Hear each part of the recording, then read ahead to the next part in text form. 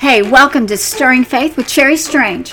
Thank you for joining me today. Stirring Faith aims to lead women to desire more of God in their everyday life, making Him evident and desirable to others. Now, let's get started. Welcome to the podcast. I'm your host, Cherry Strange. Maybe I should say welcome back to the podcast because it's been a while since you and I have been together on this wavelength. We did not simply take a break for the holidays. We took an extended hiatus across most of the fall. I'd like to say it was premeditated, structured, anticipated, and orchestrated, but it was largely, I'm just going to say it was largely my mother's doing. She's probably listening to me right now. Around the time everyone settled in at home for the school year, I had to move my office once again sort of out of my area down into the midst of the family. Well, my mother turned up having a tumor that we believed to be cancer, so I went up to her place for just a little while, and when I got home, my house was scheduled to undergo a major remodel, which meant this room had to go out, everything in it had to go down to another room with all that stuff had to go out of that room, and we had to do lots of moving around, and I ended up cooking in the laundry room for 10 people for about 2 months, and so that was quite a stretch for me. They ended up moving pipes and rerouting wires and moving walls and then moving them again. There was no physical space or sound-free area to generate or conduct a podcast. Then we entered the holiday season. It was still going on. In fact, the work was just completed last week. I cannot say it was my mom's fault, truly. But that event with her unexpected health issue was sort of the tipping point. I thought I could do X while Y was happening. But then when Z got thrown in the mix, on top of the pandemic, I just had to cry uncle. That was just it. And these unexpected happenings also gave me the opportunity to do some investigating about the podcast and about other ministry type things and things in my life. It's a good time to do some introspection and in general, how I want to move forward from here on out to avoid a sudden breakdown like this to happen in the future. The nature of the Stirring Faith podcast is heavily driven by content. You don't come here for laughs or for interviews or to listen in on a conversation between myself and another person, generally, like a fly on the wall. Largely, you come for content. You come for insights. You come for encouragement, for something that might take you from strength to strength, we might say, in your faith journey. That type of programming does not develop in half an hour over breakfast. It takes hours. And I personally do all the editing, all of the intros, the exits, the ads, the uploads to the hosting, the show notes, the social media, all things podcast on the web. Honestly, it's not the medium that has the largest audience or the farthest reach in terms of ministry. I simply love it. It's personal. My roots run deep in live radio. I understand you to be a real person, and I'm talking to you. Today, that may be more important to both of us than ever before. Therefore, it is on my ministry table, and I want to keep it there. Here's what you can expect from the Stirring Faith podcast as of the beginning of 2021. Season 4, that's what we're starting. This is our 4th year doing the podcast. We're going to do it a little bit differently. We're going to divide the broadcast into seasons that are a little bit shorter than whole years. Approximately 15 to 18 weeks will be a season, broken up depending on the calendar. We're going to start in February and run through May. That plan is to break during the summer and pick up again in September with season 5 and run through the second week of December. Each season will be divided up into themes that are going to run anywhere between 3 and 8 weeks that meet felt needs, provide resources, answer questions, and inspire you to grow deeper in your walk with Jesus. And we may throw in some interviews this year. We may throw in some conversations with other people. And I don't know if those will be bonus additions or how we're going to structure that yet. But I couldn't be more excited about the coming episodes. Plus, there's going to be free resources for you to download, which I'm going to tell you about at the end of the broadcast. There's already some being uploaded tonight. The first idea or theme we're going to dig into in the next 4 weeks is about desiring God, stirring a desire for God into everyday life. That is our motto here and the place the podcast originated. We call that desire a yearning because that's what the Bible calls it. And thus the umbrella organization I operate out of is called She Yearns. She Yearns Ministry was born out of that concept. But those are easy words to say and not always believable. I get some interesting looks about the ministry name, and more than once I've been asked by people to provide them a verse and how I came to that title. I think it's a valid question though. Should we yearn for God? I mean, is that an appropriate response to who He is and who we are? What does it really even mean to yearn for God and said another way, to long for Him? How can you tell if you do or if you don't? I mean, what's He even talking about when it's said that so-and-so longs for God? How can we be confident that the response is, quote, normal and appropriate for a regular believer in Christ, that it's what a normal person who wants to love God more with their life should do? Today I want to offer a few examples in the Bible where we might find this kind of concept, maybe not necessarily in those words per se, but sometimes, yes, in so many words. Example number 1 is found in Deuteronomy 4-6. There's going to be a lot of scripture in here because the answers are in scripture. Deuteronomy 4-6, as you might be familiar, is near and dear to my heart because it's the greatest commandment. I wrote a Bible study on the greatest commandment. But this is familiar to our ears. Hear, O Israel, the Lord our God, the Lord is one. You shall love the Lord your God with all your heart, with all your soul, and with all your might. And these words that I command you today should be on your heart. All right, then if we go to the New Testament, Jesus says approximately the same thing because He's asked in Mark 12. One of the scribes came up and heard them disputing with one another, and seeing that Jesus answered them well, asked Him which commandment is the most important. Jesus answers, the most important is, Hear, O Israel, the Lord our God, the Lord is one. And you shall love the Lord your God with all your heart and with all your soul. But He adds one, with all your mind and with all your strength. And that's verses 29 and 30. We might miss this one in terms of thinking about yearning and about longing for God, because although you might not immediately think of the greatest commandment eliciting a longing or a yearning for God, this commandment is looking for a response that encompasses all that we are, made up of our different capacities, aimed in one direction. And God is very upfront about this. He doesn't beat around the bush. It's the first thing He desires from us. And He spends the rest of His words in the Bible giving us more than enough reasons to do so. It's a response. And that's what the whole study is about. But that we don't want to miss this. It is a response. And that's why I have it front and center here. Why we can not have it the exact words, but the intent of the meaning. So that's example number 1. The second example comes from Psalms that we might find traditional in the sense where we would find these words. One is more clear. You might have heard this one. This is Psalm 42, verses 1 and 2. As a deer pants for flowing streams, so pants my soul for you, O God. My soul thirsts for God, for the living God. Where shall I come and appear before the Lord? Okay, so you've even got sort of the words there. And then if you go to Psalm 63, just down the road in the book, O God, you are my God, earnestly I seek you. My soul thirsts for you. My flesh faints for you, as in a dry and weary land where there is no water. Those are very similar. So that's not hard to see that in terms of the psalmist, that's something we should do. We should emulate that and have that sense about us as we look toward God. The third example, I'm going to move kind of quickly to the Old Testament. Fast forward a few generations, the kingdom is split. We have the king of Judah, the more faithful kingdom, the home of Jerusalem and the temple is Asa. He's the king, and he's just been through something where he has experienced God's deliverance. But often, God is not just about the win.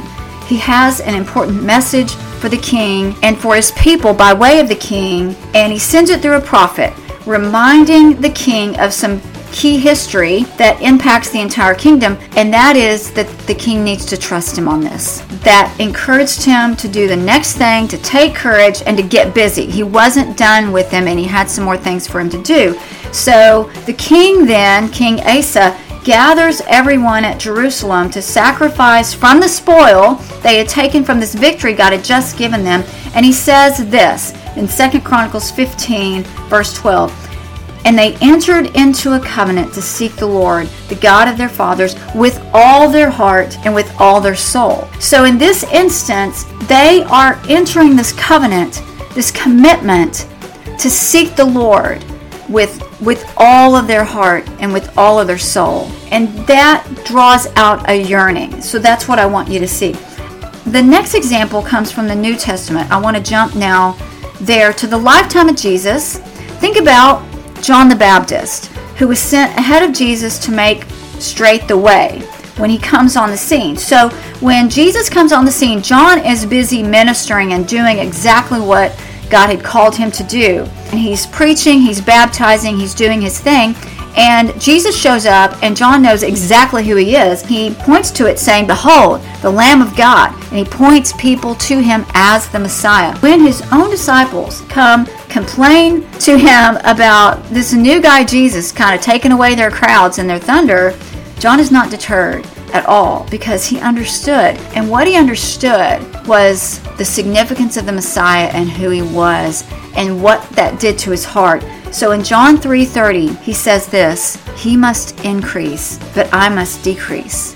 It's a simple one-liner testimony, but what this testimony shows us is that this man that Jesus says was the greatest man has his longing in the right place. Beyond personal gain or his rank in the sight of others, his gaze remains fixed on where his heart was aimed. I think that is really significant. But you might be saying, what about regular old me? Because we talked about kings, we talked about writers in the Psalms, which was likely David, the greatest, John the Baptist. We've got some biggies right here.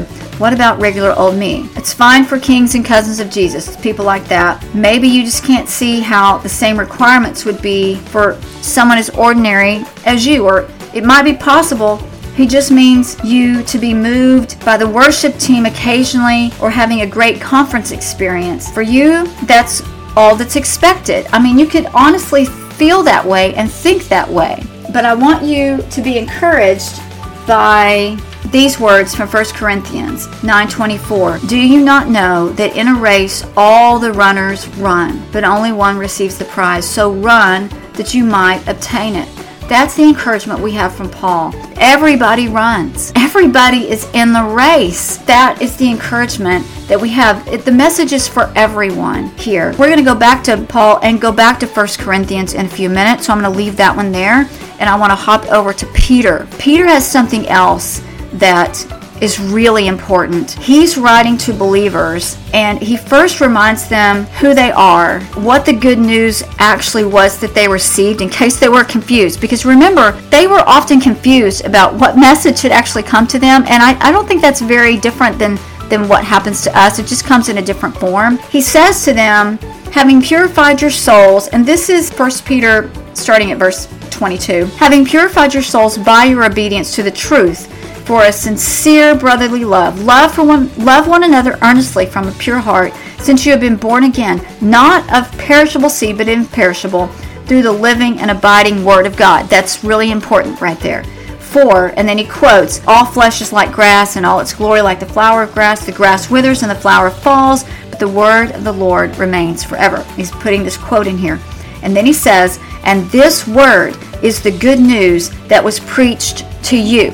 He's trying to convey, this is how you came to know Christ, because we preached the good news to you, and it came by the word of God. That's really key. Then he leads right into the second chapter, and these are the words that talk about the longing that I want you to know. So, put away all malice and all deceit and hypocrisy and envy and all slander.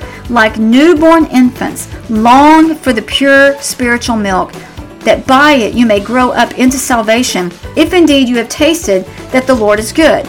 Now, Peter does a couple of important things for us. Actually does more than that. He does about 3. Number 1, he nullifies my belief that I get a pass on this one. I'm just like those he's writing to. And these verses apply. I'm simply a child of God that had the good news preached to me from the Word of God. That's how I received it. It's from the Word of God. They're just like me. The other point is what he doesn't tell them. When he talks about this pure spiritual milk, that he wants them to long for it, he doesn't tell those who are familiar with this taste and see illustration. You know, it comes from Psalms. Taste and see that the Lord is good. They knew that. He doesn't then tell them, since you've tasted and you've seen, he doesn't tell them then, eat and be satisfied, which I think would be a natural next step. If you've tasted it, then eat up, girl. Eat it. Eat the whole thing. Be satisfied. But he doesn't do that. Peter doesn't say that at all. Instead, he instructs them to long for spiritual milk. Long for it. Something tells me he knows the difficulty in longing. Even before the drinking, he just wants them to want it. And so that's what he calls them to. It's difficult. And then the next weeks, we're going to get to that. How do you get beyond that difficulty? Peter, he's calling them to just want it, long for it. And I think that's really important. Why is he talking about the Word of God in the midst of this longing? Because that's how they came to know Jesus. That's how they would continue to grow in their relationship with him. And that's the same for us. So it's the same way we need to long, and it's the same place we need to long. Let's not stop there. I want to give you another example. This is example number 5, and it comes from Jesus. What did Jesus have to say about this longing and yearning business? Well, I'm going to go to Matthew 5 and just hunker down on one verse, right in the middle of what we would call the Beatitudes. Verse 6 says, "Blessed are those who hunger and thirst for righteousness, for they shall be satisfied." Now, you might be asking yourself, why would Sherry include that verse? Jesus isn't talking about yearning for God or hungering after a relationship with him. He's talking about righteousness. Well, I'm so glad you asked, because I was thinking the same thing. What does that have to do with anything? Why would Jesus encourage his followers to hunger and thirst for righteousness anyway? What exactly is he getting at? Is he simply pointing us toward a pious lifestyle? Trying to help those of us who are pleasers stay on the straight and narrow? Or is there something more to this call to hunger and thirst for righteousness than we might see at first glance? It sounds super spiritual and unattainable when you look at it just from the outset. So now I want to go back to 1 Corinthians and 2 Corinthians. We're going to visit these books that Paul has written, as we touched on before. He's going to give us a little more insight into this idea. Paul actually brings it down, and he begins by reminding his readers the message he preached to them. Simply, I just preached Christ crucified to you. That's all I did. It was offensive to the Jews. It's sort of ludicrous to the Gentiles. But to those who are called, to Jews or Gentiles or whatever you are, he says Christ is the power of God and the wisdom of God. And then he asks them to think of themselves, compare themselves to those who would normally receive wisdom and who would normally be somebody's getting ahead. They were not those kind of people. They were just regular, ordinary, unimportant, nominal individuals. And they now have been given life in Christ. He says, what do you think about that? I mean, that's amazing that God would choose to do it that way. So now he comes in verse 30 of the first chapter of 1 Corinthians and says this, "And because of him, you are in Christ Jesus, who became to us wisdom from God, righteousness and sanctification and redemption." So Jesus became righteousness to us, and he did it through the cross. If you jump over to 2 Corinthians 5:21, he says it this way, "For our sake God made Jesus to be sin who knew no sin, so that in Jesus we might become the righteousness of God." We might become the righteousness of God. Do you see that transition? At first, Jesus is the righteousness, and then because of what he does for us, we become the righteousness. In this one verse, two things happen. Jesus, who is our righteousness, takes on sin so that we can take on what we could not possess. Not ever. Not by any stretch of the imagination. It's a miracle. By imputing this righteousness on us, which is what he does, he doesn't lose his own. He can do that himself. What if Jesus is not simply calling us to right living in Matthew 5:6. "Blessed are those who hunger and thirst after righteousness, for they shall be satisfied." What if he's not just calling us to right living, but to hunger and thirst for more of himself, because he is the only thing that can satisfy? So, I want to lay all that on you and have you mull that over and think about the question. Should you? Should you desire more of God or possess a longing for Jesus, a yearning, should there be an ever-present yearning for more of Him until your dying breath? And then I'm going to let Paul answer it. Indeed, I count everything as a loss because of the surpassing worth of knowing Christ Jesus my Lord. For His sake I have suffered the loss of all things and count them as rubbish, in order that I may gain Christ and be found in Him, not having a righteousness of my own that comes from the law, but that which comes through faith in Christ, the righteousness from God that depends on faith, that I may know Him and the power of His resurrection, and may share His sufferings, becoming like Him in His death, that by any means possible I may attain the resurrection from the dead. That was Paul's testimony to the Philippian church. What a hunger, what a thirst, what a race to run. With all my heart I have sought you, inquiring for and of you, and yearning for you. Do not let me wander from your commands, neither through ignorance or by willful disobedience. That's Psalm 119:10. That is the verse where the inspiration for She Yearns originated. That is where the soul of the mission remains. We pray that you yearn. We pray that you yearn more and more until you finish your last breath here. May God grant me the privilege of being a part of stirring you on toward that more and more as you go. That would be the greatest gift. Now, before we finish for the day, let me tell you about the new resources that accompany this particular theme. As you can tell, I'm super excited about these. You're going to be able to find these on the website. There's going to be a pop-up and a blog and probably a sidebar. We don't want you to miss it. I'm probably going to do some social media about it, inviting you to download the She Yearns reading plan. It's not a reading plan like YouVersion. It's not one of those. This is going to be a daily plan for you to do in 30 days, passages on your own. I'm not writing a commentary. This is between you and the Lord.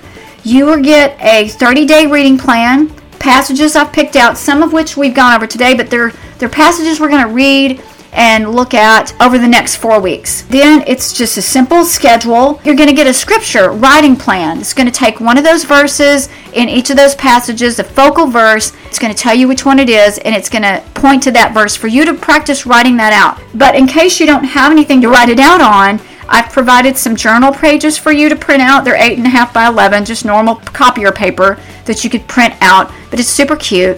That goes along with the theme, with the cover and a back page for you, that you can keep your notes along the way. There's also a section on there for you to take extra notes if you wanted to do that. And if you've not already become a subscriber to the show notes, you want to make sure you secure that today. Those notes will go live and are generally mailed out by the end of the week the episode airs. These are also to serve as a helpful resource in an outline format. I've done generally more than that in the past, but I'm just going to do an outline so that you can follow along. It's not to replace the podcast in any way. You always have that as a resource. You can always go back to that. It's going to be online. So as I close out this first episode of Season 4, allow me to say it is great to be with you. I know you're there, and please know that I'm here. And to me, it's a dialogue, so I would appreciate it if you would treat it as that. I just thank you so much for listening and for being here. And so until next time, have a great week. I'll catch up with you next week on the Stirring Faith Podcast. Hey, thanks for tuning in to the Stirring Faith Podcast. We plan to release a new episode once a week, and I would invite you to become a subscriber because it makes it so much easier. Please remember to rate, review, and share the podcast. You may never know the difference that you can make by just making a recommendation and sharing a resource. So please pass along what you find here. Don't keep it to yourself. It's so easy to do. Post it from Spotify into your stories.